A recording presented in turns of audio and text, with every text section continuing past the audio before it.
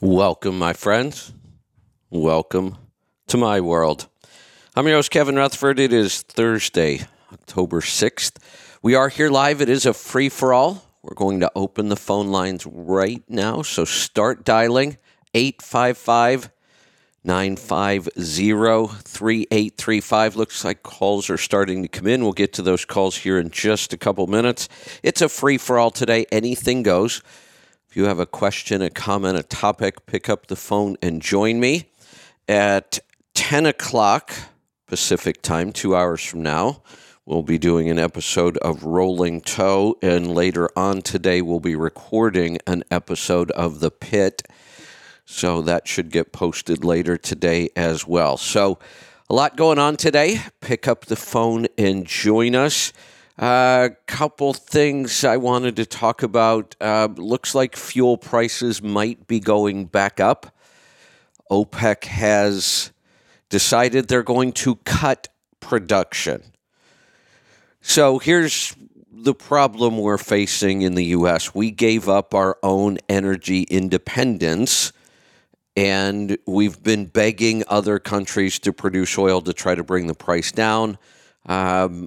Biden went to the Middle East and asked those countries, and they kind of said, no, we're not going to increase production. In fact, now we're going to decrease it 2 million barrels a day.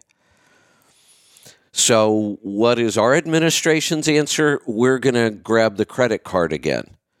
We're not going to do anything to fix the problem. We're going to dig a deeper hole. Now they're going to release 10 million barrels out of our reserve, along with the million barrels every day. We are at our lowest level on our petroleum reserve in 40 years. There's that 40-year number again, going back to the early 80s when I graduated and the economy sucked. And we're doing it again, but this time we seem to be doing it on purpose. Last time, I don't remember it being on purpose. This one, it seems like we should know better. So fuel prices could be on their way back up. I'm more worried about the fact that we're putting ourselves in a pretty vulnerable position when it comes to fuel. One of the topic of, I'm not going to spend a lot of time on politics right now. I'm not going to spend any other than to tell you what I'm going to be doing later on in the pit.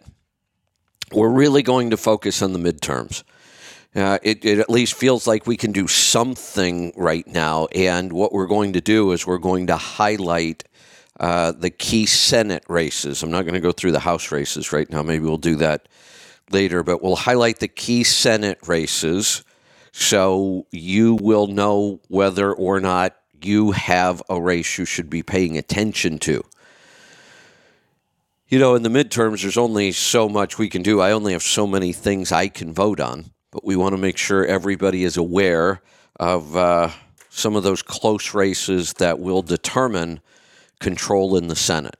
So that's coming up later today on the pit. If you wanted to talk about it now, anything goes.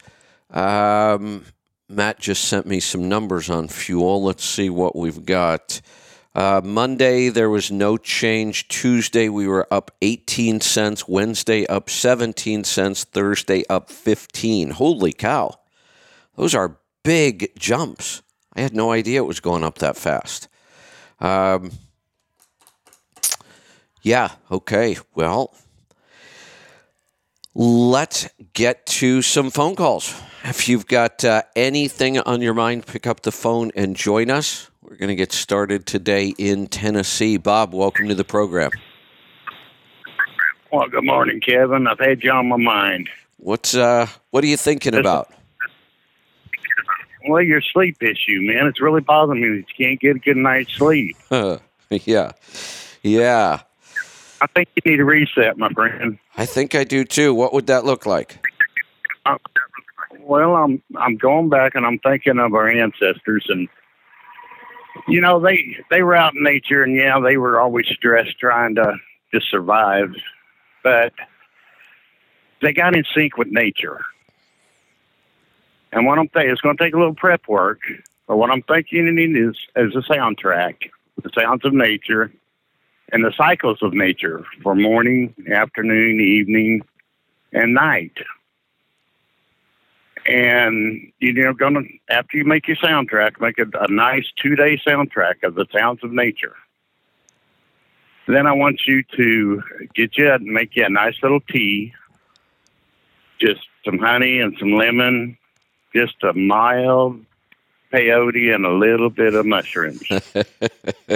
And I want you to go into a box, a totally dark room with nothing in it, or a container or whatever. And I want you to set a Friday evening. I want you to watch the sunset. Then I want you to go in there with your yoga mat. I want you to have that tea, or have the tea first, and then go in there with your yoga mat. And I don't want you to do this on a Friday, because I know your schedule. You never shut down. I don't want you to come out of there until Sunday morning at sunrise. Or even better yet, Monday morning. Yeah, there you go. And then when you come out at sunset, 48 hours in the box, with your mind turned off and nothing but the sounds of nature, in the cycle of nature. That'd be interesting. Then Monday morning, when you come out of that box, you walk down to the river and you watch it get up, come out just before sunset. You walk down there and you watch the sunrise. And you spend Monday just enjoying the day. Watch the sunrise. Relax, go out in your garden, sit in your garden, and then watch the sunrise. Monday night, whatever schedule you're wanting to get on, go to bed and see if you don't get a perfect night's sleep. No bands or nothing while you're in there. No, I know. It sounds wonderful, and it's very possible that is what I need, some sort of a reset. I just don't have the time. Well, it's not even the time, really. If I thought that it really would work, I mean, it sounds wonderful. That would indicate that my sleep issue is nothing more than me not being able to turn my mind off. Because that's really what we're trying to do there. But that's not my issue, and I know it's not.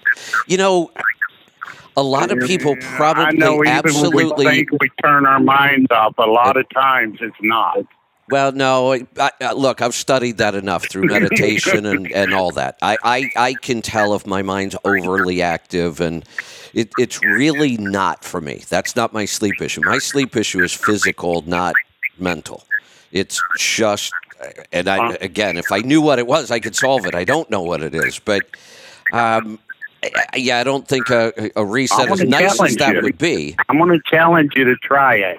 Yeah. Well, no, I want to challenge you. Here's what I'm wondering. Try. Here's what I'm wondering. Can't say it won't work until you try it. No, you're right. But here's what I'm wondering. Why would I try to recreate the nature stuff artificially? If I have the time to just go sit the perfect scenario would be in a box for 2 days, why don't I just go sit out in the woods? That would be the perfect scenario. Yeah. Or a sweat lodge. Yeah. Go to a sweat lodge. But a lot of people, it's just hard to find that place to go where you can be comfortable doing that. And you're turning everything off in your mind. You're focusing on nothing. You're clearing your mind with the tea. But the thing is that's going to pass in a few hours. And then your mind's going to get in sync, and you're going to start picturing those waves, or standing at that beach, or being out there in nature in your mind. And the daytime sounds you're going to recognize as that's daytime. Here's and the nighttime sound you're going to recognize as that's nighttime. Here's the other reason I'm going to push back against this. Even if it would work short term, it still goes back to our old thought process about stress. All we're doing in this is we're avoiding it. We're trying to avoid it long enough to reset something, but then I can promise you, the minute I step back into my everyday life, everything's going back to the way it was. That's the problem. We can't beat stress by avoiding stress. You're getting rid of that stress long enough that you can come back and build it back. Well, I agree that you're going to have to. Yeah, you're going to have to do the protocols. Yeah, that's continue the protocols. That's the key here. Really is. We keep going back to this. Let's avoid stress, and what we did here was we described the perfect avoidance of all stress. Let's make it perfect. Well, that would work for a while, but it's not solving the root cause. You know, they have these places. I haven't been to one. Lisa's been to one, and Brittany's been to one. They did a retreat one time, and I think it was just the women. They're oh shoot, what's the name of these things? They call them sensory deprivation tanks. So you go to these places. Oh, yeah, that's what I was. Yeah, and it's you go inside of a tank, kind of. There's water in there, Kind and of floating. it's totally dark. You can't hear any sounds at all from the outside, and they put the perfect amount of salt in the water so that your body floats. Even people who can't float, like I don't float well at all, but you do in these because they put so much salt in the water that it becomes very buoyant, and you become neutral gravity. Like you can't even feel gravity at this point. And then they have, the soundtracks and that kind of stuff. But that's kind of the idea there. Total sensory deprivation. You don't hear anything. You don't feel. The water is body temperature. It doesn't feel hot or cold. It feels totally like you don't feel anything. And that's the idea. It's supposed to be to clear your body of any kind of physical sensation so you can focus on the mental part of things. And see, that's the thing with your muscles, too, though. What do you do when you stress your muscles out to the point that they break? You relax afterward and let them heal. Well, absolutely. And it's the no same doubt. thing on your Healing. stress muscle. Yeah. Correct. You want right. to push that stress muscle, but then give it time to recover. Yes, that is true. Yep. And that's the whole point of the exercise is to let that muscle recover and then stress it some more. Yeah, so I think, and I probably will do, well, it's not going to be like that, but I am taking a couple days away from the normal routine. So I'm kind of looking forward to the train ride. It's actually 3 days on the train. I could just listen to you, and I can tell this man never shuts his mind off. No, that's 24/7, always thinking about something. Yeah, like I said, yes and no. Even when he's not thinking, he's relaxing. I know you're like me. Even when you're relaxing, there's something in the back of your mind going, and even in relaxing, a lot of times I'm totally relaxed, and once I get relaxed, a thought will come to me, and I'll have to go with it. Yeah, I can shut off my mind. I really can. I mean, that's not, Bruce and I have been talking about sleep for years, and that's Bruce's problem, and he knows it. He can't shut off his mind. When he wakes up, it starts again, and he can't shut it off. It's really not me. It's not. I don't have that issue. I'm one of the fortunate ones. I lay down, and sometimes I have a little trouble getting to sleep, but boy, once I get to sleep, I'm out. Yeah, well, that's how I know mine's really not my mind. It's more physical, is because I can fall asleep pretty easily because I don't have a problem with racing thoughts or anxiety or worry, or I can just shut that off. I fall asleep, but within 10 minutes I'm awake again. So even with the weird trucking schedules, now I'm doing driving, and so it is a lot easier to set my schedule and try to sleep at night when I want to. But I did for 6 years full of the reefer. And with the reefer, I mean, you're 3 o'clock in the morning, appointment one day, right? 2 or 3 drops till 6.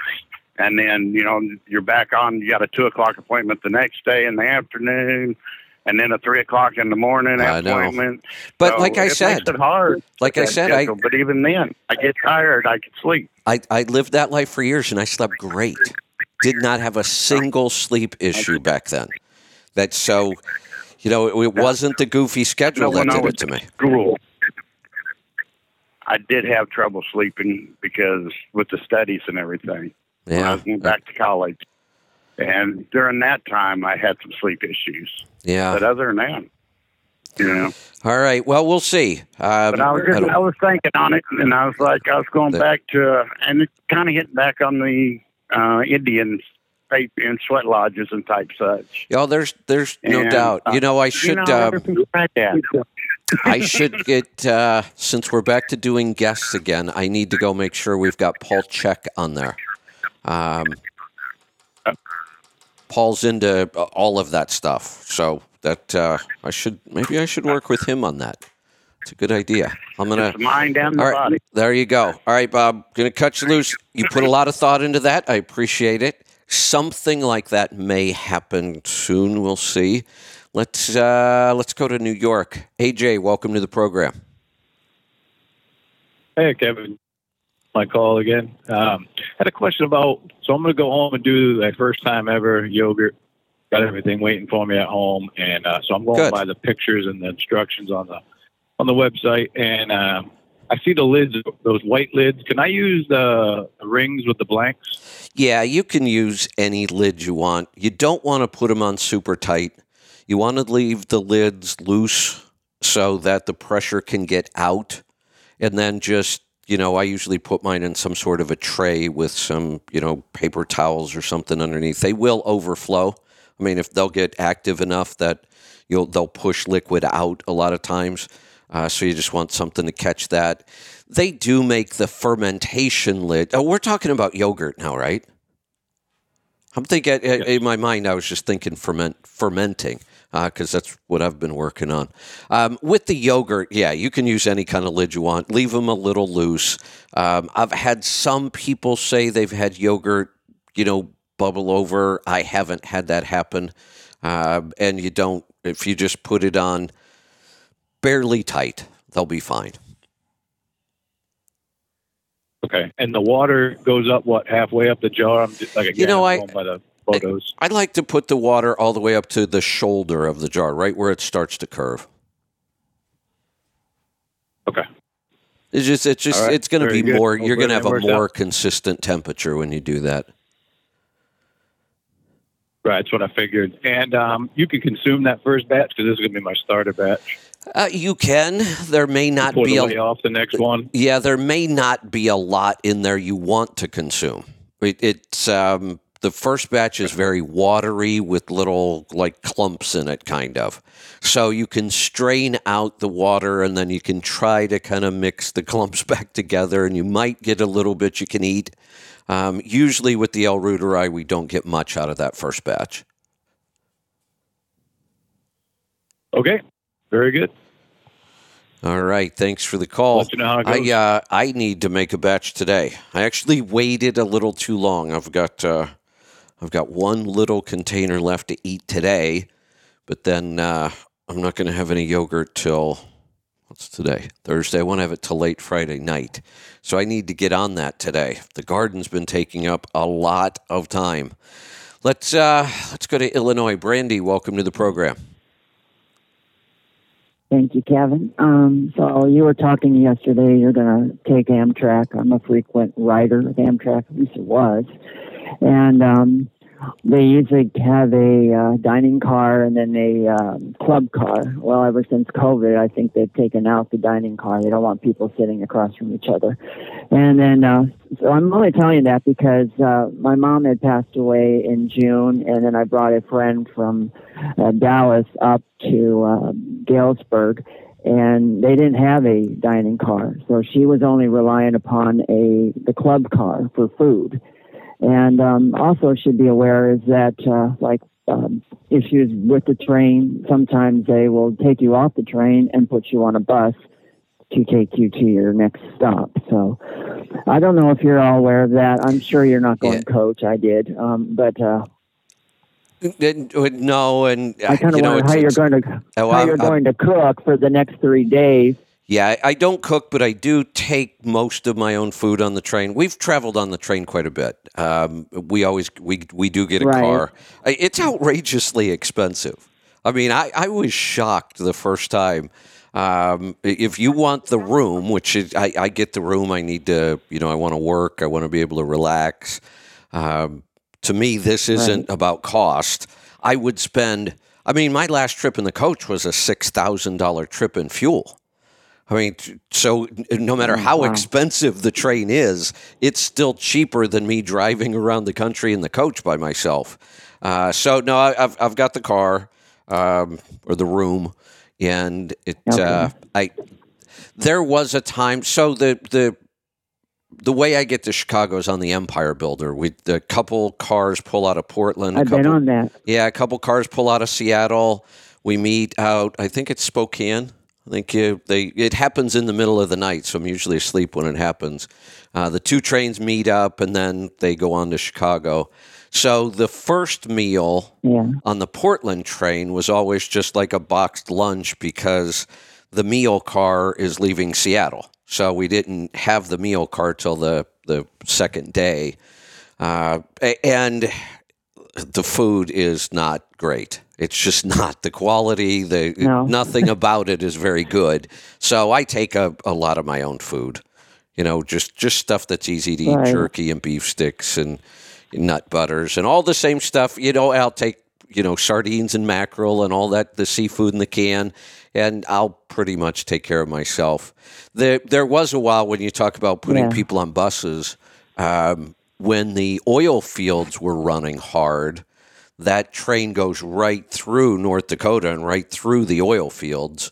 And there were times where that's what I remember too. They stopped. Yeah, there were times when the oil trains were so active, they didn't have, they were pushing the Amtrak trains 10 and 12 hours behind, and sometimes they were putting people on buses to get them around some of those backups. Exactly. Yeah. Yeah.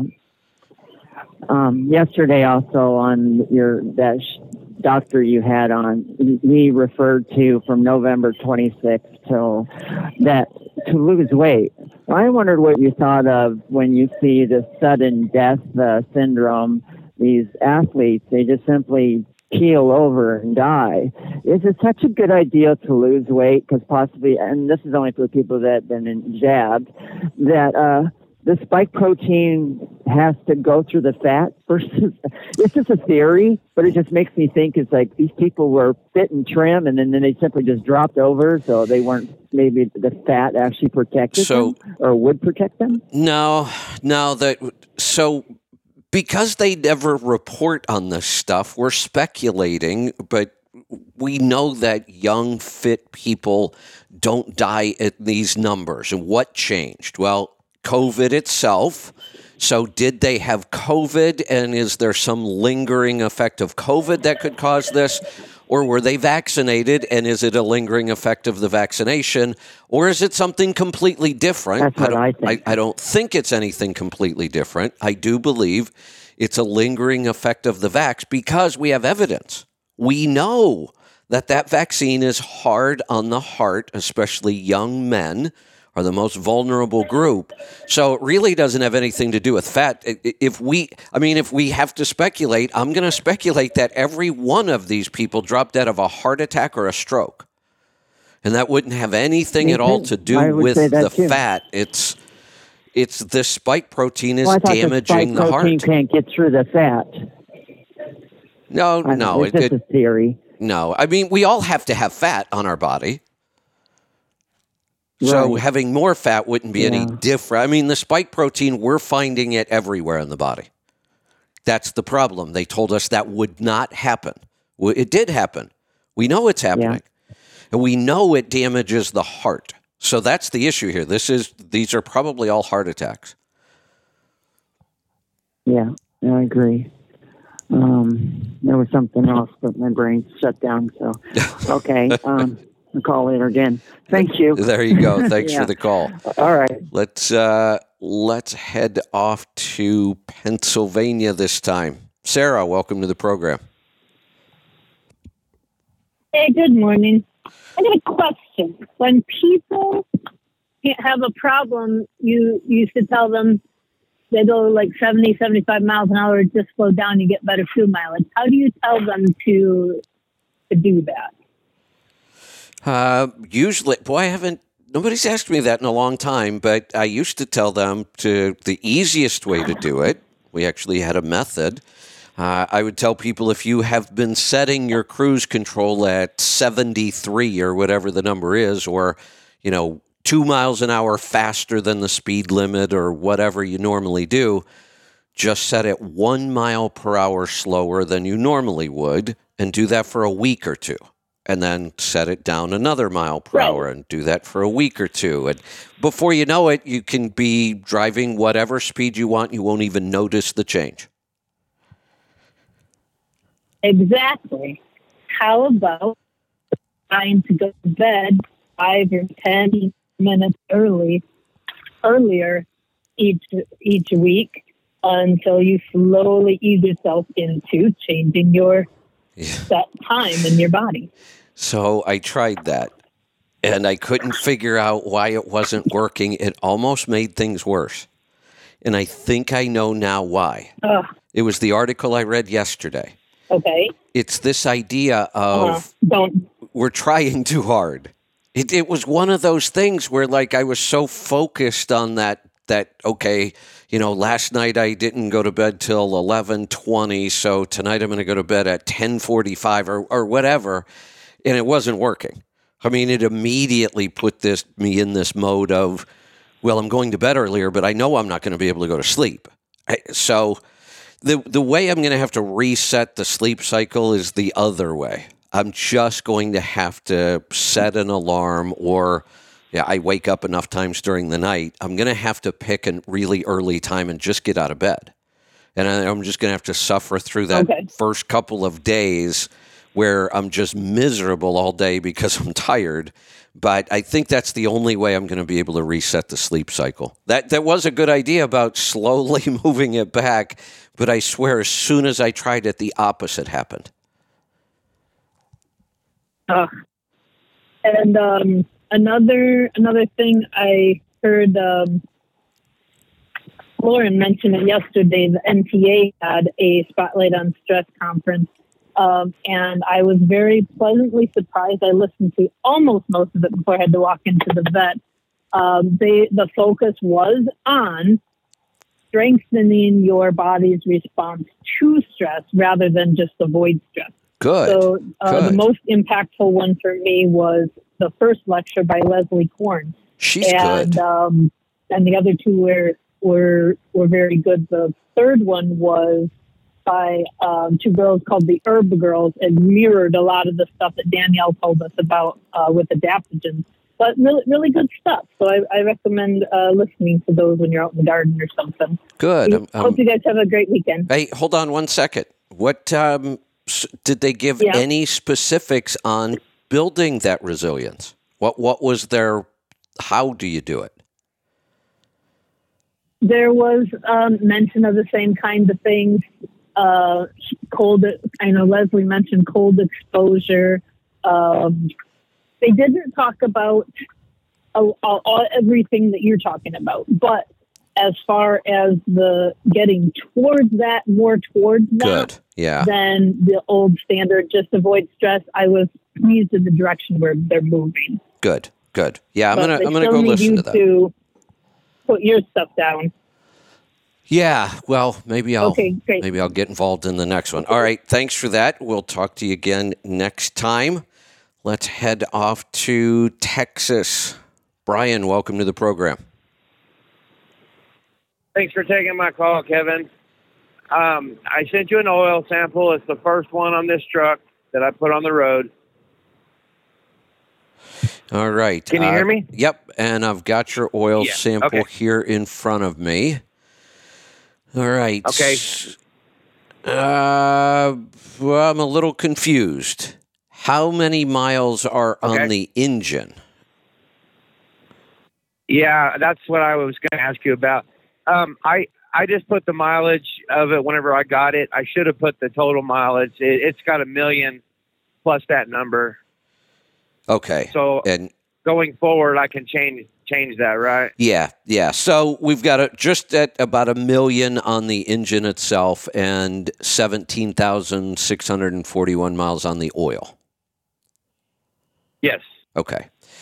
This is let me look at a couple other things here. This is a really clean sample. I'm a little. Go ahead. It's a 2004 Pete 379. I don't have an AP on it, so I idle.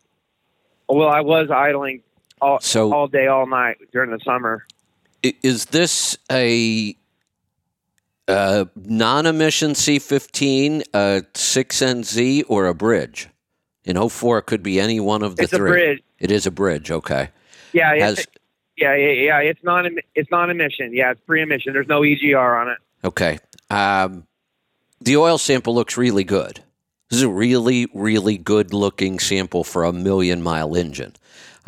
There's a little bit of copper. There is some lead. And without having history, we don't know if that could be a bearing issue or not. So all we can do is wait and see the next sample. Other than that, there's nothing at all in the sample to look at or talk about. It's tuned right. It's running well. No contaminants. This is just a really clean oil sample, and that's a good sign. So we'll wait and see if we can see a pattern in the lead and copper in the next sample. The other thing I would highly recommend, we used to hate this engine. Absolutely hated them for years. They were problems. Right. They didn't get good fuel economy. They didn't run right. Pittsburgh Power figured this engine out. You want to let them tune this thing for you. Done. Already done. And I just put the turbo on Excellent. and the manifold Excellent. this weekend in Phoenix. Excellent. Yep. Hey, And, what'd you pay for this truck? Too much. Everybody's still paying too much. That's why I'm asking. I'm shocked at the prices trucks are still selling for. Okay, so I bought this truck about 8 months ago. Oh, and okay. I did pay 80. I did pay 80 for it. Wow. Yeah. They haven't come down as much as I had hoped they were going to. I'm shocked. And the other thing that's interesting, we just set a record for new truck orders in September. Yeah, and well, I struggled with that. I just, I was like, I want a pre-emission truck. I want one that is not going to be, supply chain issues or computer chip issues. I just want one that, because I've heard horror stories of owner-operators buying a $260,000 truck. They got a truck payment north of $4,000, and there's a nationwide shortage on something they need, and I know. they go bankrupt. Yeah, no, I get it. And I was like, well, if I'm going to take a risk, and it's been a fight. Let me tell you, it's cost me a lot of money, but to get it, but you know what? It's going to work out. Good. Yeah. So well, let me ask you one thing. Sure. Okay, I'm going to put the OPS on it. What do I need to do as far as the oil analysis goes at that point to establish a baseline? Because that's going to change everything, right? No, you don't need to do anything different. You could look. We've had people put the OPS on and not even change the oil when they do it. They just put it on and let the filter start cleaning it up. So you just put it on. I mean, you really don't. You've already taken an oil sample. You've you're establishing a baseline right now. Right.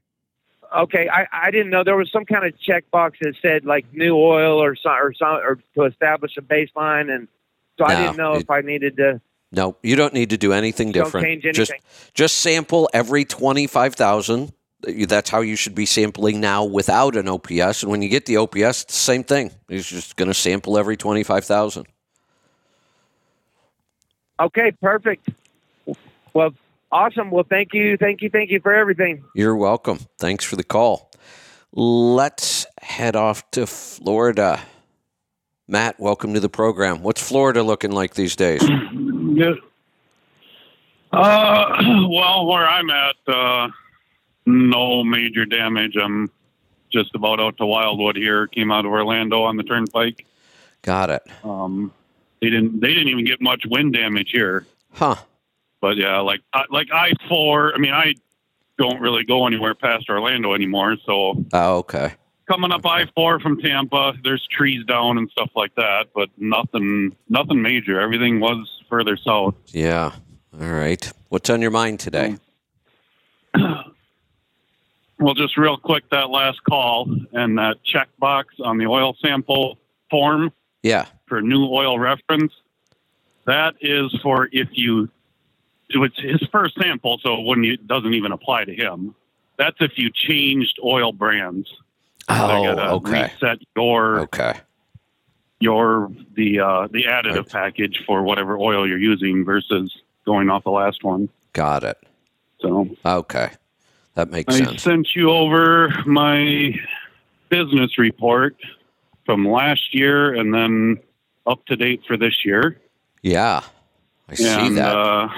Just want to kind of talk about year over year numbers and the fact that I've lost count. I think 6 years with my direct customer for my northbound freight, and currently at 2.5 years with the current broker I use on the southbound freight. So it's kind of contracted freight. Well, I guess it is contracted freight because I do have a bid in on my direct customer, and then it's a flat rate through the broker, each week, Yeah. it hasn't adjusted in a long time since fuel spiked. But so my numbers are much more consistent than people pulling off the load boards. And right now this year, they're obviously going to be higher because my contracted rates have not dropped at all yet. I just rebid mine, and I actually came down 20 cents a mile on my bid for my northbound load. Okay. But that hasn't gone into effect yet. We haven't heard the results, so I'm still currently hauling at the higher rate. My gross revenue from last year to this year is up 26 cents a mile. That's a lot. Net revenue, yeah, that's damn good. Yeah. That's huge. Net revenue is up 27 cents. That's insane. So That's just crazy.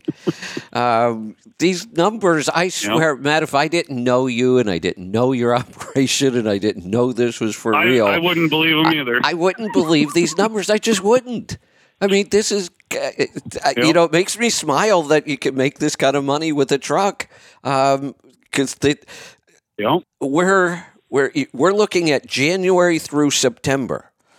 So 9 months. There's still another quarter to go here, and your profit has exceeded $250,000.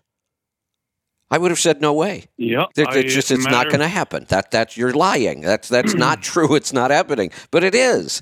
It's just amazing. Yep. And then my next number I was going to use is fuel cost, and this will explain a lot of it. You talk about focusing on expenses, and fuel is their biggest one. And I do things that we can't even recommend on the air because it's complicated. And yeah, I got extra fuel tanks on my trailer to buy extra truck fuel, and I mean I do stupid stuff that people. It's funny, the people that ask me about it, right? They can't even comprehend why. Right? They think you must. Every once in a while, yeah. Yeah. Don't you need to buy fuel in every state? No. No, in fact, I really don't want to ever. Right. So it's just, probably haven't done the math looking at the numbers. Take a wild guess what you think fuel cost per mile should be up from last year to this year. Should be? Yeah. What do you, I mean, if we had to try to guess what an average out here, what people are spending more per mile this year versus last year? I don't know. Our big spike in fuel wasn't until January or February. That's what I was just trying to remember. So you're right, year. though. You're right. It was a run up this year. At first, I was going to say, well, are we sure we're even paying more? But yeah, we are definitely paying more this year. I don't know how much. Yep. I can't even make a good guess. I'm only up 17 cents a mile. Wow. Which I thought that was low. Yeah, I thought so. But that's a real number. Wow. Now, one advantage I might have on that department is Georgia keeps extending their fuel tax holiday. Oh, okay. I don't remember them when, but I think it was March they took their fuel tax off. Okay. And it was just extended again, I think, till November 15th. So they have not. So I run for almost 500 miles a week in Georgia that I'm paying. So I tax. have a question. Tax. I wonder about this every time I see a state announce this. What happens when you go to file your fuel tax? Are you being forced to pay it on the report at the end of the quarter because you have to report your miles? In this, so this is where people, if you don't know IFTA and you don't read the memos that they send out, you are possibly paying the tax. That's what I thought. They're not charging it at the pumps. Right, but it's going to end up being calculated on your form. And this is going to change in every state. So every state runs their own IFTA. So I know in the past they've done, when they change the rate in the middle of the quarter, they'll do a split, and it's always by the month. So there'll be 1 month at one rate and in 2 months at new or old rate, whatever. Okay. And you actually got to separate out your miles because you are required to record miles and fuel by the month. Right. Even though you only file it quarterly, you do have to keep the month separate. Right. So right now, my Minnesota IFTA, the rate is there. You have to enter everything and then change all of my miles to non-IFTA miles. That's what they said in the directions how to handle it. Okay. That would work. So that makes sense. And the tax comes out to zero. And that is an easy way to do it. I'm glad they actually made this simple. That's the easiest way to handle this. But you're right. I wonder how many people don't do it and end up paying the tax. Yep. And they're just filing it like normal. And if you don't do that, you're gonna end up doing it paying on a website now, unless you're really old school and still fill out the paperwork, and use a calculator. But interesting. It automatically will calculate it with tax. Yep. And then I got to change it to non-taxable miles. Interesting. Hey, I want to go back to your numbers. There's a big lesson in these numbers here. Lots of somebody's probably would look at these numbers and go, "Oh, well, he just got lucky. He just, he knew that broker or whatever. He just got lucky." And I would agree under our, the real definition of luck, which is what happens when preparation meets opportunity. And opportunity's always there. What we're really looking at when we look at these numbers is what you've done is you've taken everything you can about this business and you've optimized it. Everything. It's all the stuff we talk about over and over and over and over. The other thing people have to realize, if you aren't doing any of this stuff in your business now and you decided to, you might get there in 3 or 4 years. None of this stuff happens quickly. This is stuff you've been working on for years. You've been working on customer relationships and where your freight comes from and your expenses and there's really nothing left for you to do in the business. I mean, you can make small changes here or there. You can keep up with things as they change, but there's not a lot left that you're going to do in this business. But who cares? Look at the profit it's throwing off. Yeah, and that's where I struggle with the new truck thing. I'd love a new truck, and I'd love, to fully go with Joel specs and see if I could be one of them 11 miles to the gallon guys. But I spent some money and some time with Steve Crone this summer, and I got to put some numbers together and call back tomorrow. Okay. I believe I'm up 3 to 4 tenths, which Steve is very, very disappointed with. Really? He wants way more. And he's got stuff I got to do. He pointed out more things I need to do. Okay. To really dial it in. But, because I'm only in that 8.5 range. So Yeah, only, which is it's still a great place to for be. what I do. Right. But, if I could buy a new truck and get to 11, that it pencils out over a couple of years that it's even at these ridiculous truck prices. But I also want to slow down here someday soon. Here's another good lesson. I made a point the other day about that post where I saw an 18-year-old girl buying a brand new car. Horrible idea, shocking to me. And, when I tell people this, they look at me like I'm the one with three heads. So what? She bought a new car. She's a girl going to college. She needs a reliable vehicle. Oh, you got to be kidding me. The loss of potential in her life by buying this new car now is just insane. But one of the things you find, and when we, talk about digital currencies and credit cards and all these things, one of the things that's absolutely true, people will tell you, oh, no, that doesn't affect me. There's a huge difference between spending your real cash on something and financing it. We make totally different decisions. And what you're seeing right now is your numbers are so good, you don't want to do anything that would make them less good.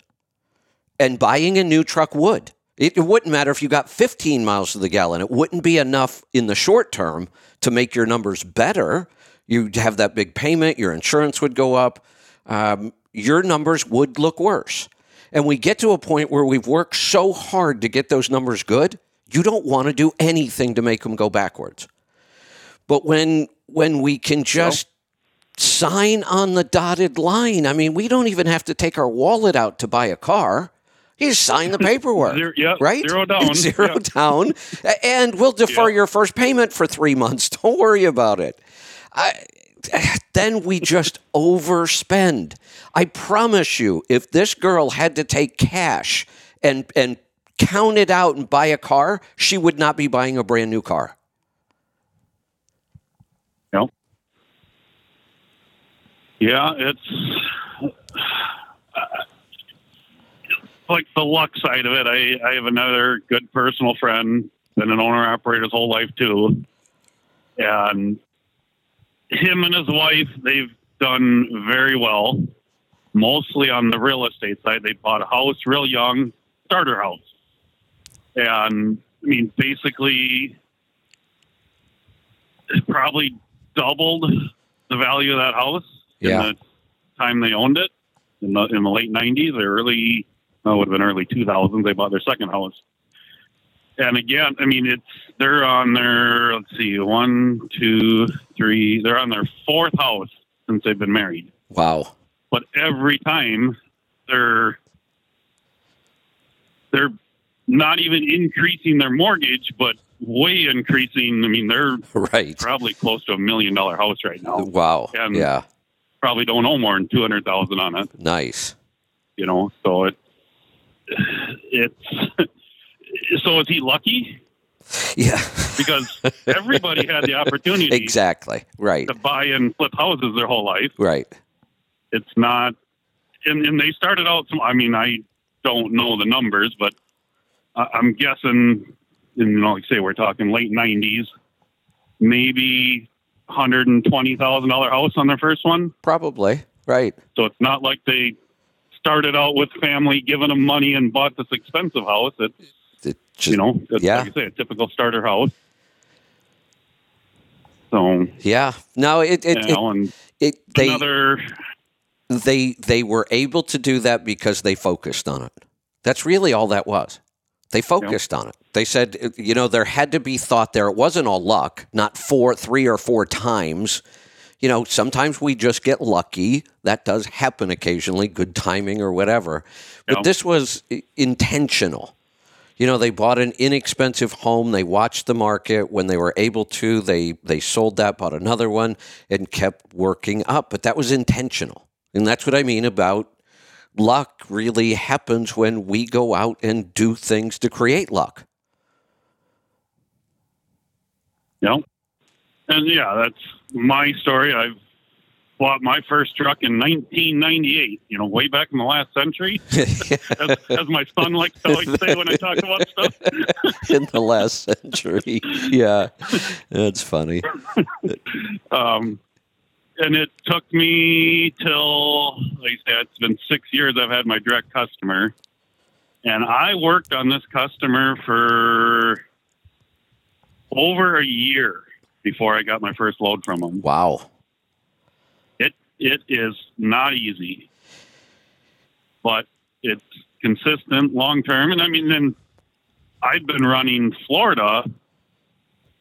Probably 2002 is when I started coming down here regularly, not dedicated, but right, more often. So it's the whole Florida market. I'm 20 years in on it. That's right. You know it. You understand it. Right. Get customers down here is not right. easy. Yeah. No, it's just a and this is kind of where I was with my trucks. And for me, it was even easier. I didn't have the customer side. I did the revenue side. I didn't have to work on it all. I mean, that was just the only thing that affected my revenue was which loads I bid on. But I can make money on any load. So it didn't matter really there. All I had to focus on was, basically drivers and expenses. And when I got to the point that there was nothing left to do, that was why I decided to sell the trucks. They were making money. I could have kept them forever. But it was like, what's the point? There was no challenge left anymore. There was nothing more to do. And that's in the near future here is kind of my problem. My problem now is this is a dedicated every week load. Right. And I've been running my ass off basically since COVID. And now that I truly have a contract, because before it was never a contract. It was just an agreement verbally. And, I had the load whenever I wanted it. And if I didn't want it, it went on the broker board. Well, now the contract actually states that I'm required to cover it 85% of the time, which is 40 some weeks out of the year. I think it's 42. Right. And I'm at the point now I want to start slowing down. So now I got to think about, do I want to hire a driver or an owner operator or look for something different? Right. Instead of this dedicated stuff that. Now, what about this thought? What about this thought? And I know you've already had this thought, but we'll throw it out there. The other idea is you could get your broker authority and just broker it when you don't want to do it. The problem with all three of the driver, owner, operator, and brokering is I don't want to mess with any of that. I know.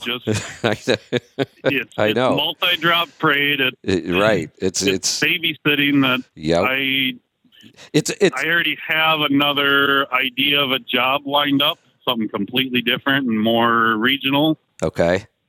That I've been thinking about as kind of a retirement plan, but I don't know if I'm ready to slow down that much or it'd be seasonal and different things, but I mean, like you talk about being prepared. I already have plan B and plan C. So Right. I've just never pursued them yet. I already know what I'm going to do. And I already even have the option. We've already had conversations with a guy that he'll put me to work tomorrow if I want. Yeah. There you go. That's the and there. I think your timing is outstanding. I think the opportunities in the next year are going to be pretty incredible. I really think a lot of stuff is going to open up in freight. There's going to be a lot of stuff happening. The call last week, and actually a guy just mentioned here a little bit ago about the price of trucks and especially used trucks. You were reading an article or online or something about it was a caller. He was buying a Peterbilt glider kit with a cat engine. Yeah. And then you were thinking 80,000 and he said, no, it's 150 160 or 140. I don't remember the number, but the number was too that- big to remember. You're right. that is the number. No, but it is. I mean, I know. I'm You look at shocked. the market that they're still going for that, and I can't comprehend it either. 'Cause And then to see that we just set a record for new truck orders in September. That's insane. What are these fleets thinking? Why are they buying new trucks right now? Why are they?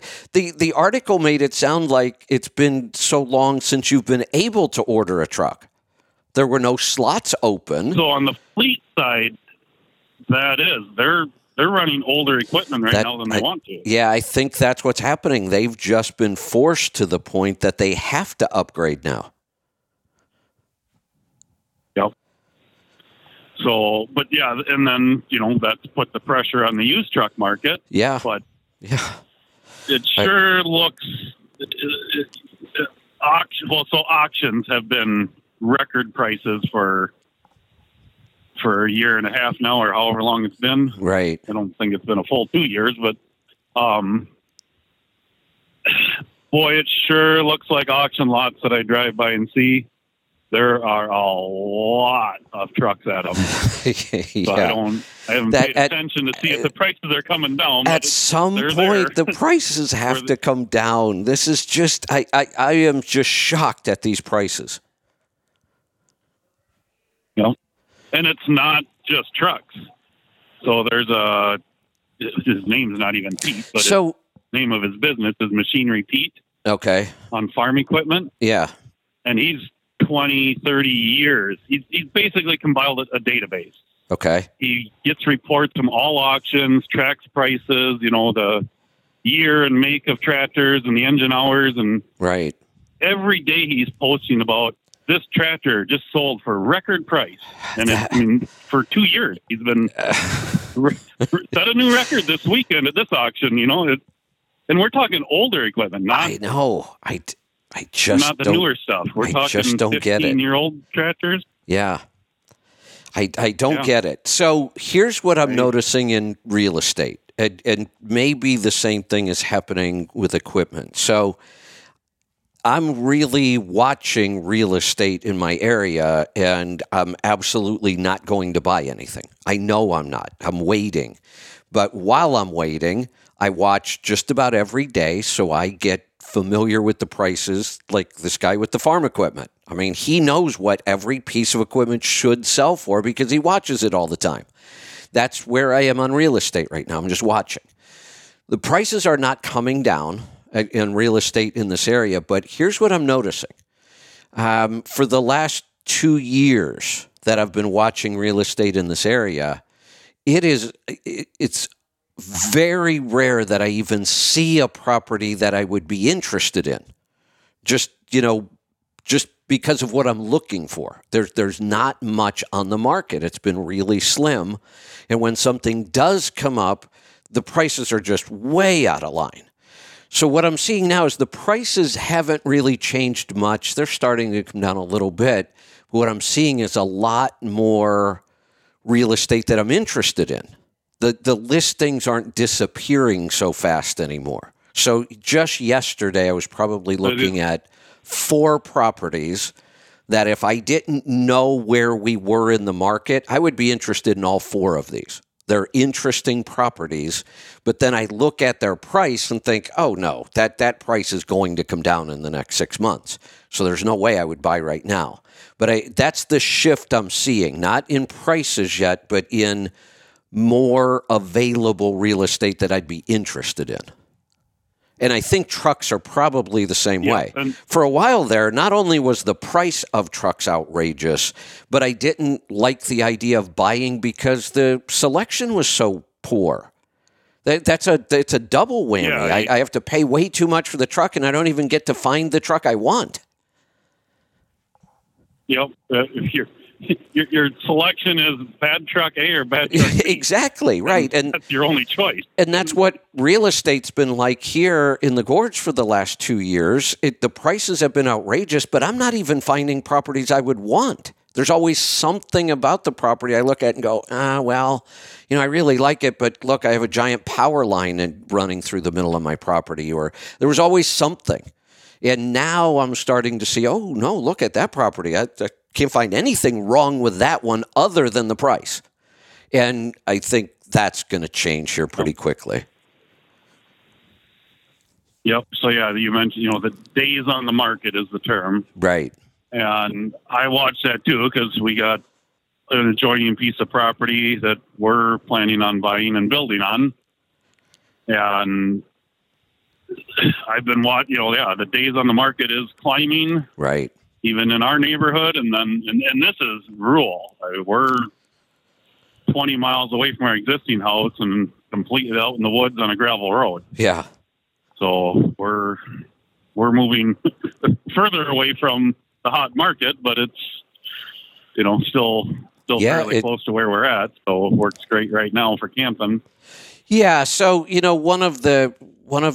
I've written an open, I just never seem to get to it. And it's about the idea of why this is such a good time to think about getting into business. And it's a good time to think about getting into the market. And it's a good time to think about getting into real estate, because all of those things are on their way down. So now is the time. And I have this whole open about all the things that get better. I have to remember it myself. The one thing to really focus on in a time like this is patience. Just be patient.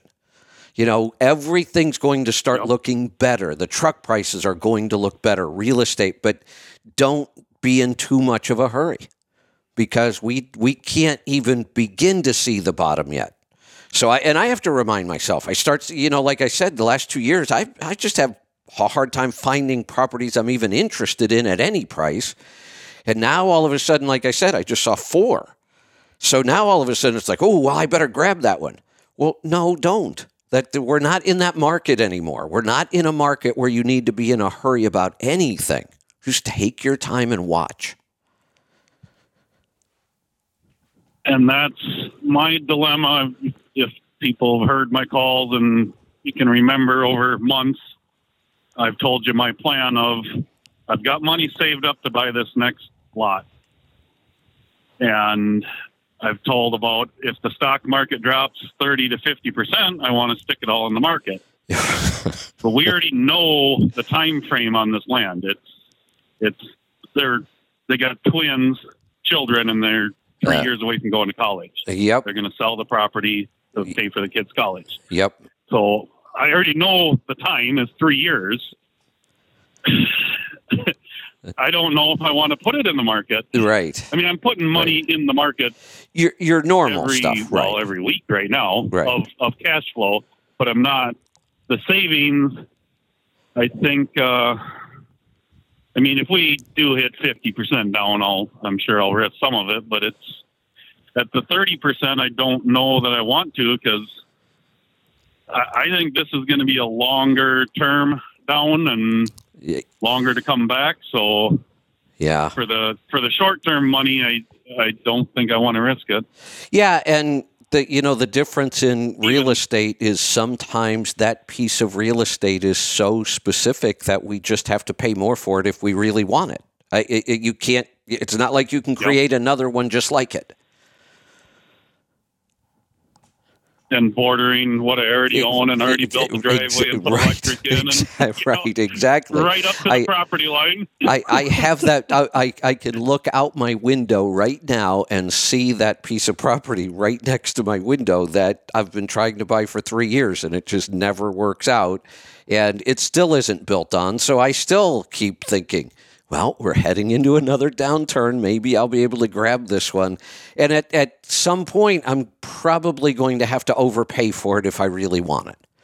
Because I either get it or I don't. It's right next to, it's the perfect finish for what I already have. So I may need to decide, just bite the bullet and pay what they want. But we'll see. I've been holding out, and it's worked out good so far. There's another lesson here, and I talked about this the other day. My son Michael called me and was asking about some money in the market and, what he should be doing. And, he really, again, we've had this discussion before about market timing. It's so tempting to try to market time because it seems to make so much sense. And, when I talk to my son who doesn't study finance, so, he didn't really pick up a lot of this stuff from me over the years. So he's asking me, but it made me realize how people think about this, and it's hard not to. So he said, well, this particular fund, we're already down 20% this year. And, it's going down more, right? And I said, yeah, it's going down more. Well, then why wouldn't I take it out and just put it back in when it comes up? It seems so logical. That's why it's so tempting. But actually, with what just happened, this is a really good example. So if we look at last week, right before the stock market ran up, we had a horrible week. The market just tanked. We were down, did we get down into the 28 range? I think we might have for a little bit. The market had really tanked. And that was kind of when he was asking me right then, look, it's already gone down. It went down again this week. Shouldn't I just sell it and then I'll put it back in as the market comes up? And I said, no, don't do it. It's called market timing. It's a horrible idea. It looks good on paper, never works in the real world.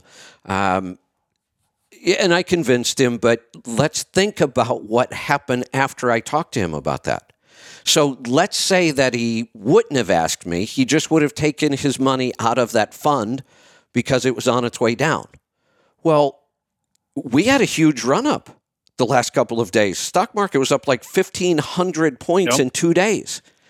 So if you just sold out of the market and then it runs up a lot, what are you going to do? What do you do right now? You sold yesterday or you sold last week. The market's up 6 or 7% in a week. What are you going to do? Is it time to buy back in? How do you know? Well, that's always the unknown. Right. I'm of the opinion too. It's going to go down further, but I can't guarantee that. No, we might have already hit bottom, or we might kind of be at. But we might stay here for a year or two, bouncing up and down. Right. The couple percents or whatever, and. Yeah, so one of the ways to try to, think this through is what would you do right now? And I'd love for if you sold last week because you're convinced it's on its way down, it's going to keep going down, what do you do now? We had a big run up. Do you buy back in? Because if you do, you already lost money. Yeah. Because you sold low and bought high, and that's what happens to people. That's what happens. They end up doing the exact opposite of what you should be doing to make money in the stock market. We all know in order to make money in stocks, you have to buy low and sell high. And yet you watch individual investors, and more often they sell high and buy low. Or the other way around. Yep. Because when the stock market they sell low and buy high. Hot, and everybody's talking about it. Right. That's when everybody buys in. Right.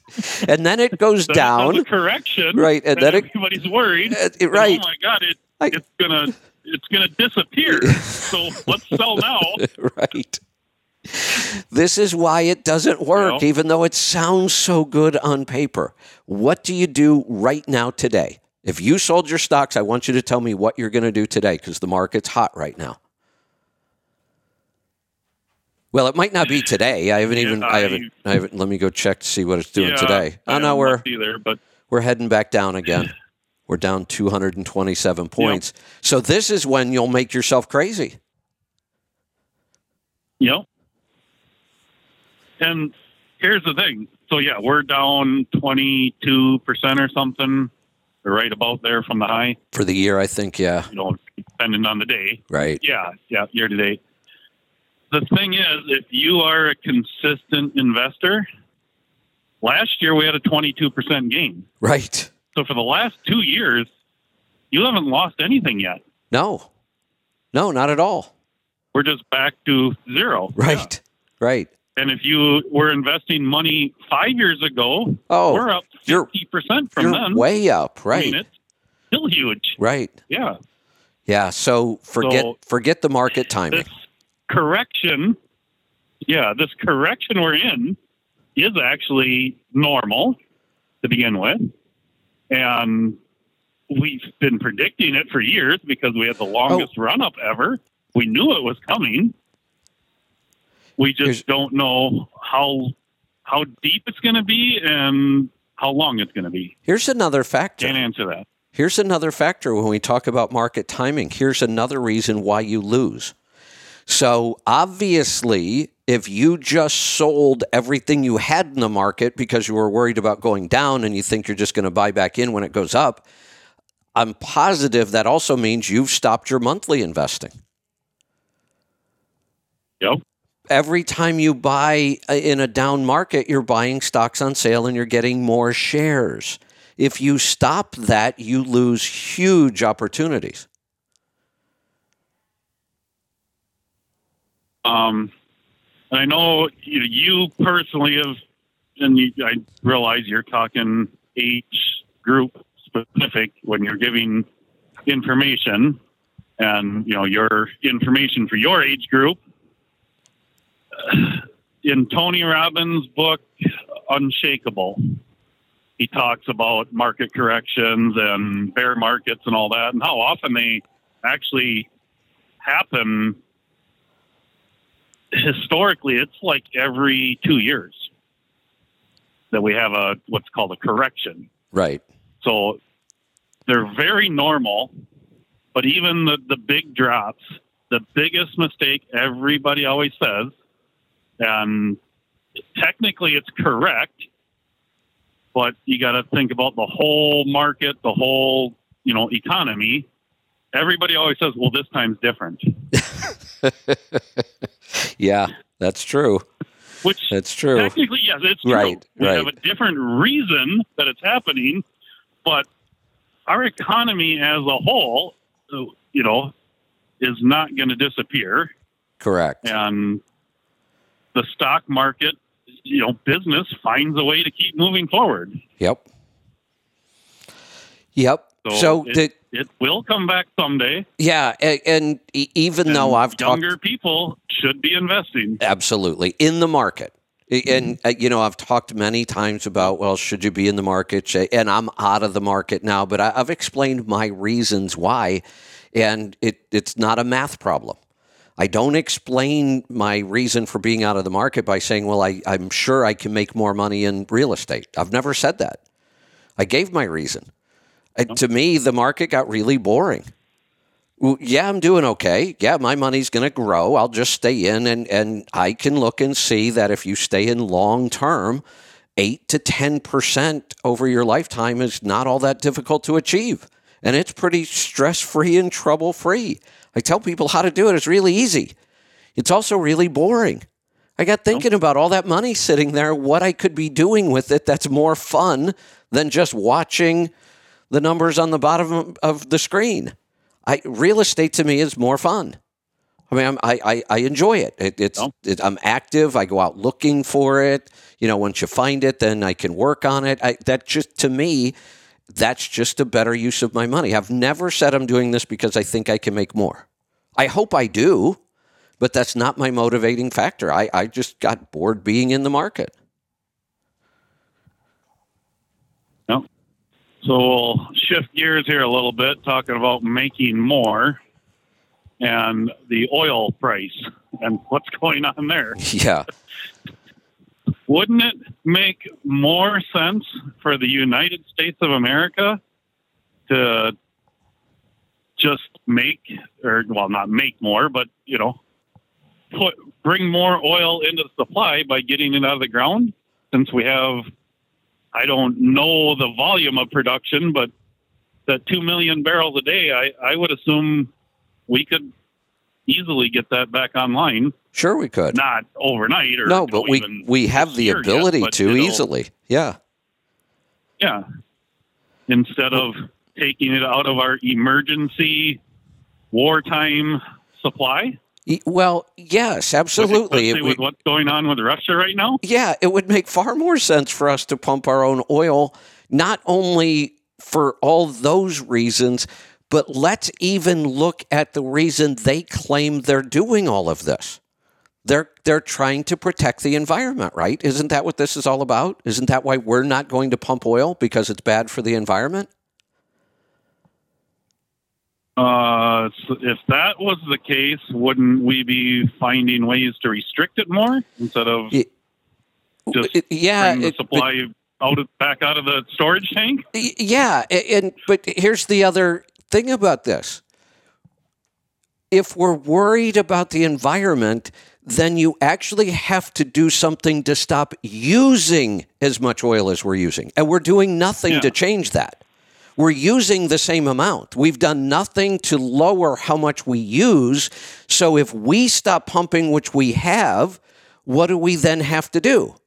We have to get other people around the world to pump more. That's what Biden keeps doing. He's begging the Saudis, he's begging OPEC, he's begging Venezuela, anybody who has oil, he's going to them and saying, can you pump more to fix this problem? Well, if you are concerned about the environment, we have the cleanest oil production in the world. Everybody else that does it dirtier than we do. So we should be, if we're concerned about the environment, we should be pumping every drop of oil we can possibly pump to slow other countries down from doing it because we do it cleaner. And the other environmental side is how much more oil has to get burned to get that oil from the other side of the planet into the Gulf of Mexico. Right. Which half of that just gets refined here, loaded back on a ship, and we sell it to Europe somewhere else, right? Different countries. Yeah. Yeah. What a mess. Yeah, that makes no sense to me either. Right. Right. So you can't even claim this is really about the environment. It's not. If it was, we would be pumping all the oil we could possibly pump.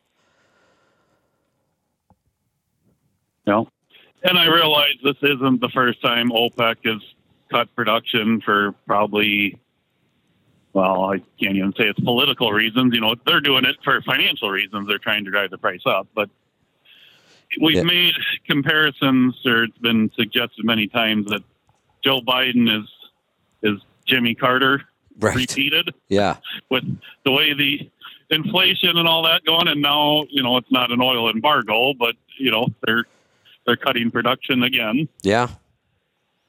It's just amazing. You can't help but make the comparison to Carter, because every time we talk about a statistic, whether it's fuel price or inflation or whatever, we're always saying it hasn't been this bad in 40 years. Well, that's when Carter was in. How can you not make that comparison? Yep. And just to clarify in your open there, when you talked about it and strategic oil reserve, the fact that we are at our lowest in 40 years.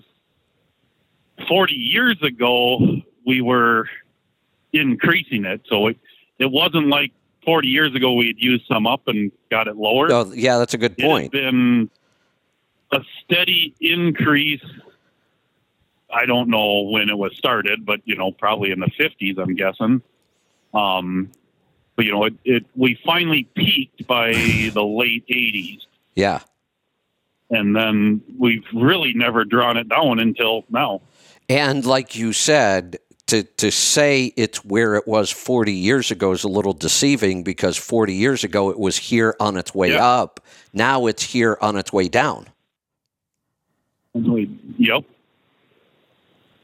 And because OPEC said we're going to slow down production, he's going to release 10 million barrels.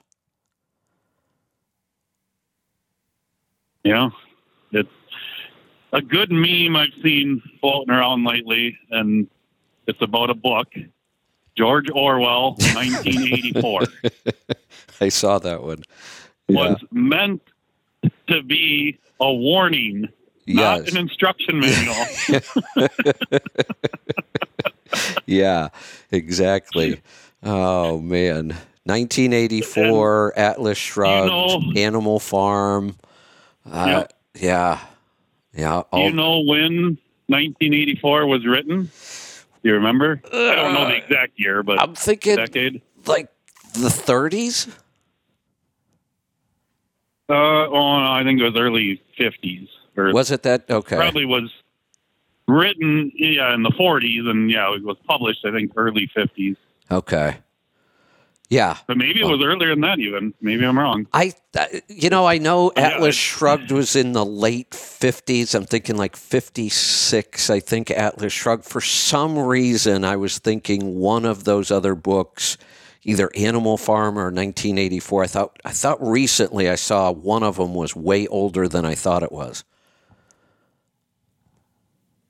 Yeah, it's just amazing how they had the mind thought and the fact that it's coming true, I guess, is what's amazing. That they thought that this is how it could all work out, and we were close enough. It was published on June 8th of 1949.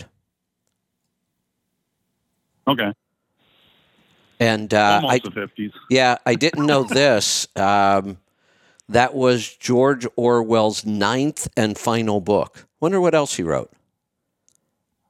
Oh. Huh. But yeah, so to head toward the conspiracy theory side of it, that 1984 is mentioned in the Creature from Jekyll Island. Right.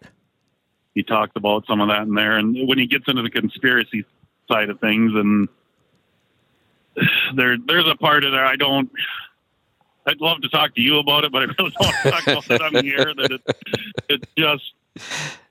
it has to do with the whole environmental movement, has to do with aliens. It's a lot of way out there stuff. Right. Okay. Got it. So. All right. Speaking of books, if you have other callers, I'll let you move along. Yeah, I've got a bunch actually. We'll get to them. But speaking of books, and we're heading into winter when I do a lot more reading. And in the wintertime, I'd like to get in, plenty of novels because I don't want to just work all the time. So I've been on this quest to find new authors because I was like running into a dry spell trying to find good new, just novel stuff to kind of read. So I had found. What was the author I just talked about that it's been around for so long? I'm drawing a blank.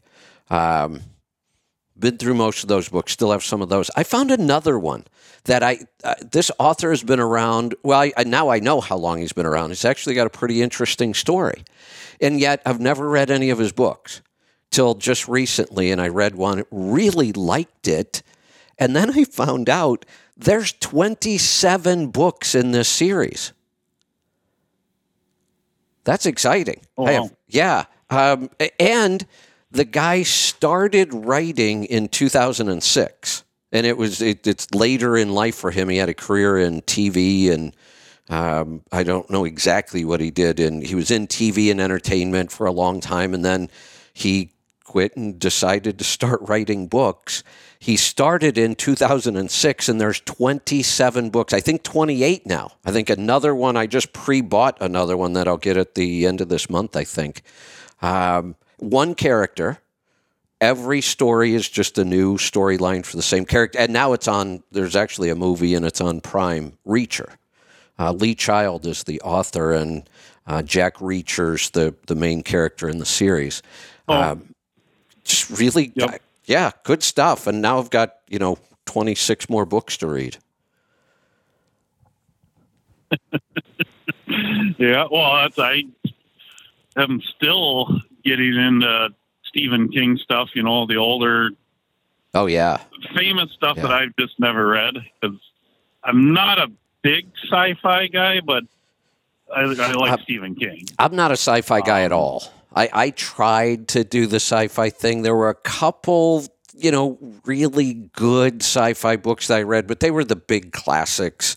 For the most part, I don't really read sci-fi at all. I don't really I guess he is he's a mix. I mean, it's horror, it's sci-fi, it's kind of hard to categorize his stuff. And border. Yeah, I've read everything he's written up to date, and honestly, the hype that they made out of his last book, I was a little disappointed in it. It was a good book. I mean, I recommend it. It's a good book.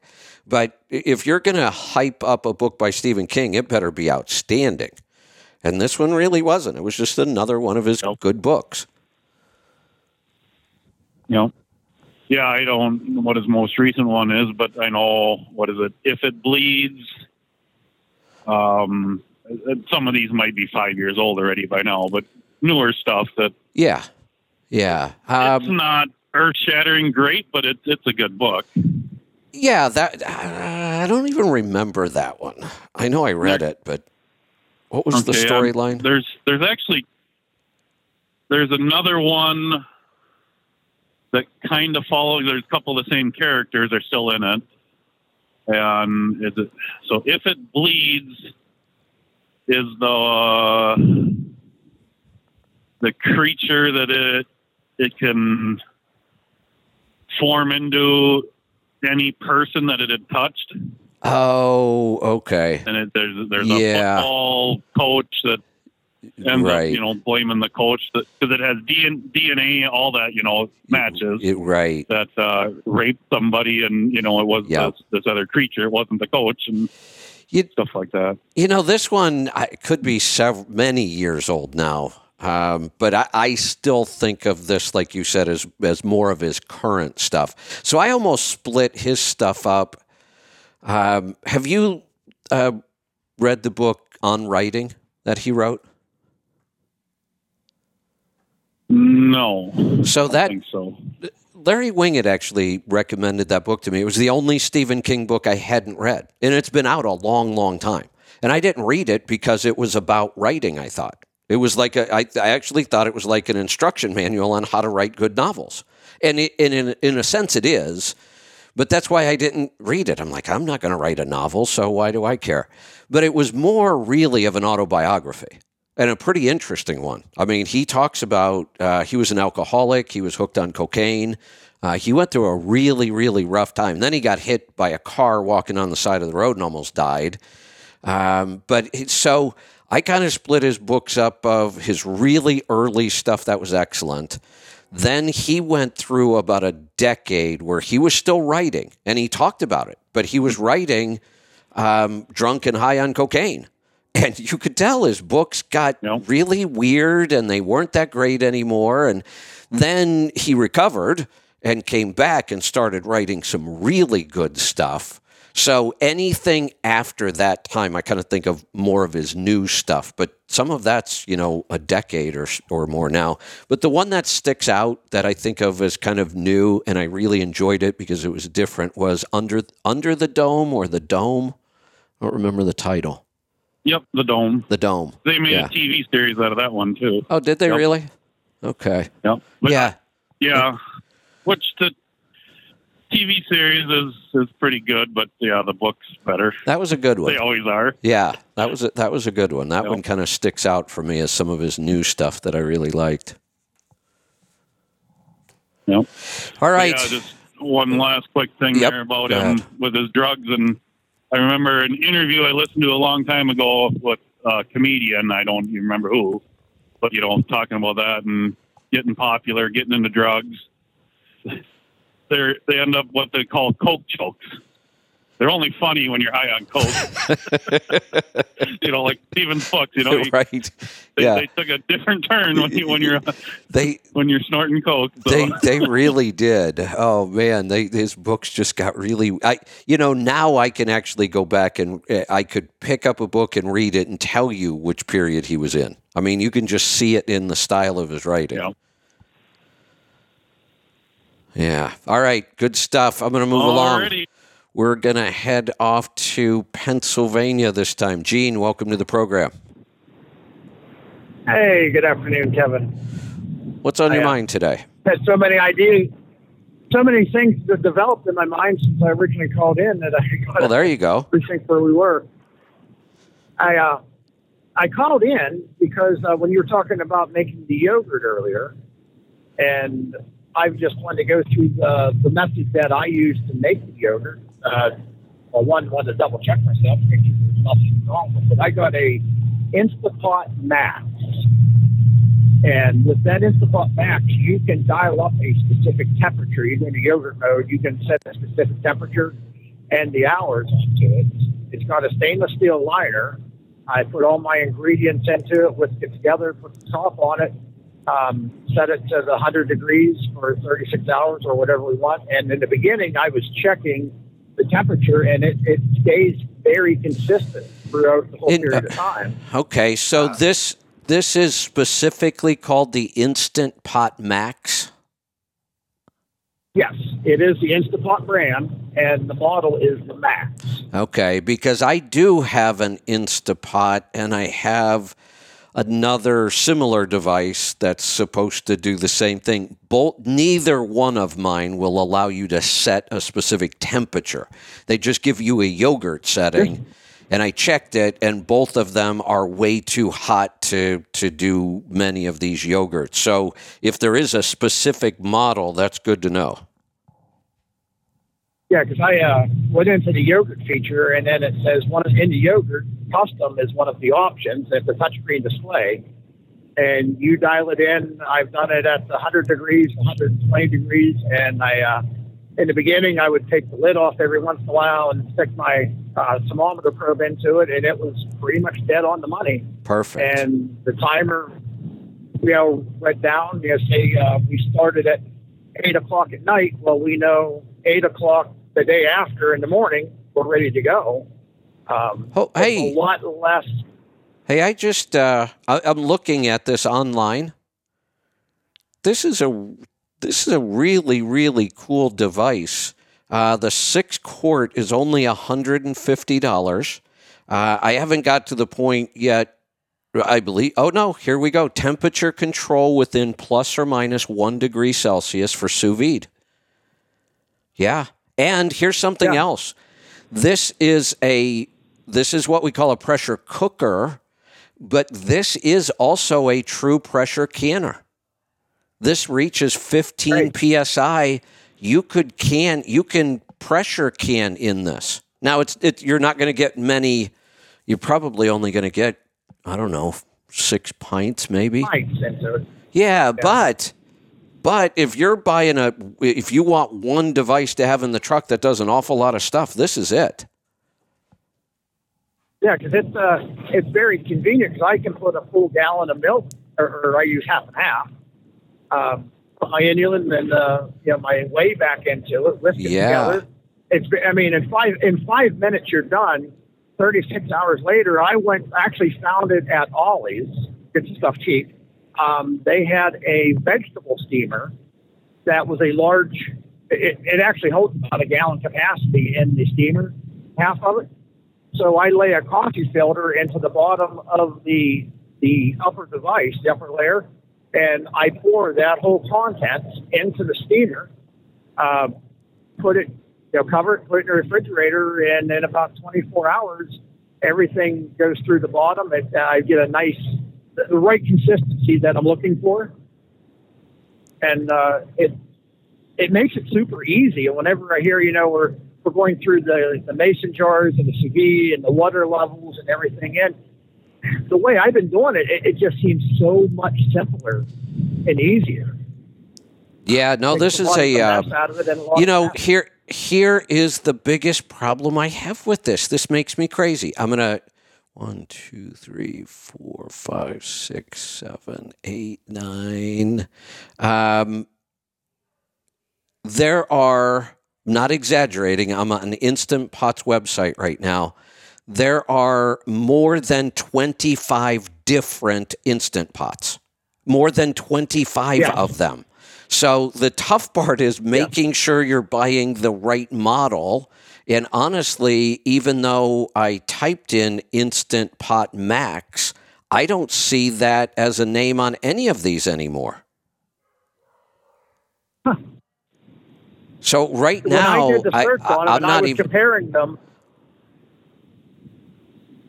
Go ahead. I'm looking. I do not see a single one of these that uses the word Max.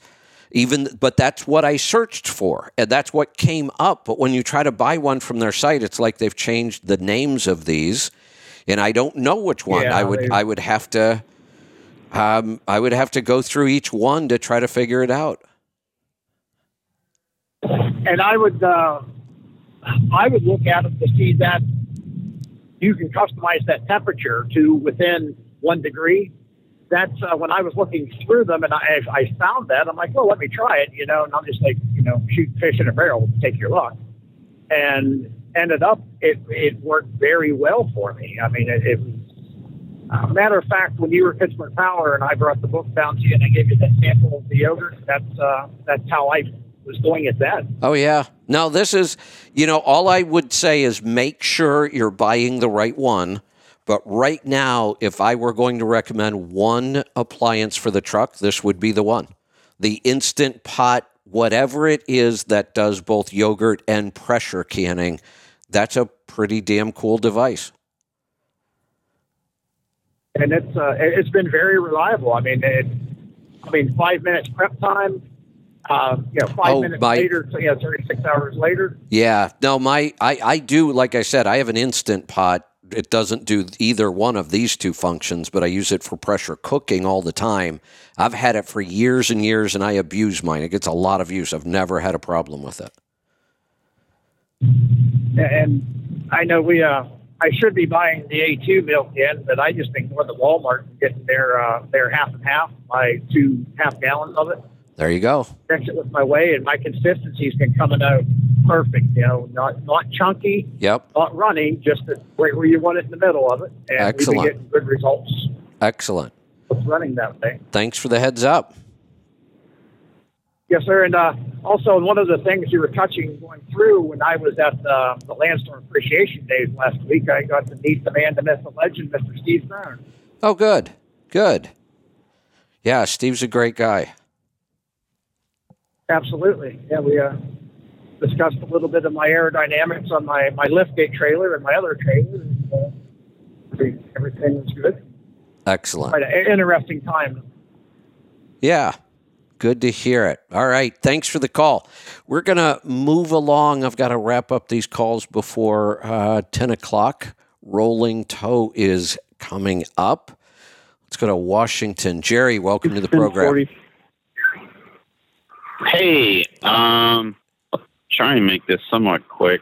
So I've got a trailer issue I'm dealing with. I'm trying the best way to figure this out. If you remember right, about 8 months ago, I asked you about purchasing a new trailer from a tier 1 or tier 2 people.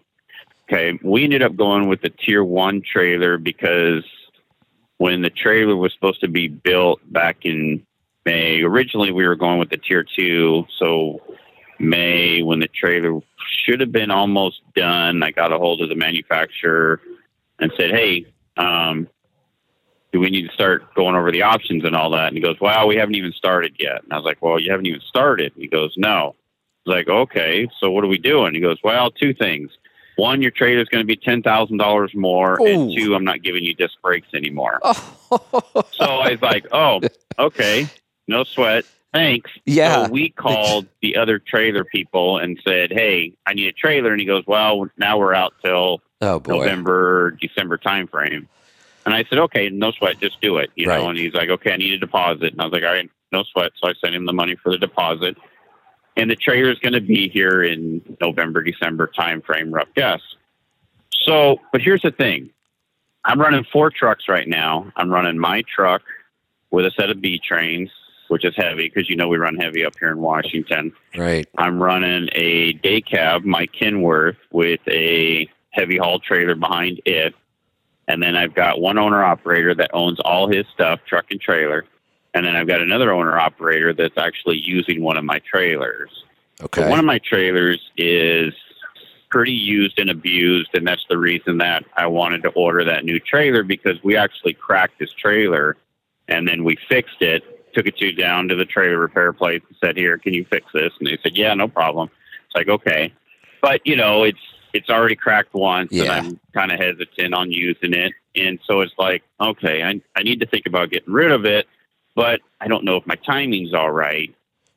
So in the middle of this, in the last 3 to 4 weeks, I'm just trying to give you my idea of thinking here. Okay. We stay pretty busy spring and summer, winter, fall. We just have a pretty diverse customer base, but one of my winter customers has decided to go with another carrier. So we lost one of our winter customers, which is one of our main deals for coming back up north. Okay. So I've called other customers of mine and said, hey, I can take more of your freight if you're interested. And they were like, well, sure, because these people aren't keeping up with what we need, so we'll hand you more freight. And I'm like, okay, great. Good. But they're not exactly winter customers. They just kind of fade in and out, and and I can take another truck in the springtime. I don't know if you remember me calling a few months ago and asking you, hey, I've got a Kenworth with a Series 60. It hasn't ran in quite a few years. Can I just start it up? And then that's when you were like, how many trucks do you own? And I'm like, okay. So it's like, okay, so we're planning on adding this truck in the springtime of this coming year. So now I'm running into a huge trailer issue. I got one trailer I want to get rid of because it's kind of pretty wore out. I've got a new trailer coming that's going to replace it.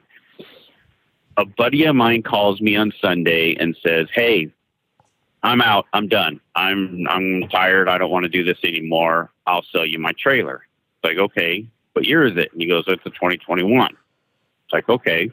So my brand new trailer that's coming in is a 2023, and I'm paying just over $90,000 for it. Okay. And so when he called and told me he had a 2021, and he takes extremely good care of his equipment. He has a really nice truck, really nice trailer. It's got disc brakes on it, the whole 9 yards.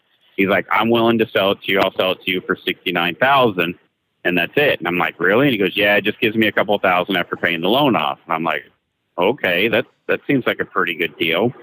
So, but in the back of my brain, I'm kind of going, okay, I don't want 2 trailer payments. I'm just not in the mood for it.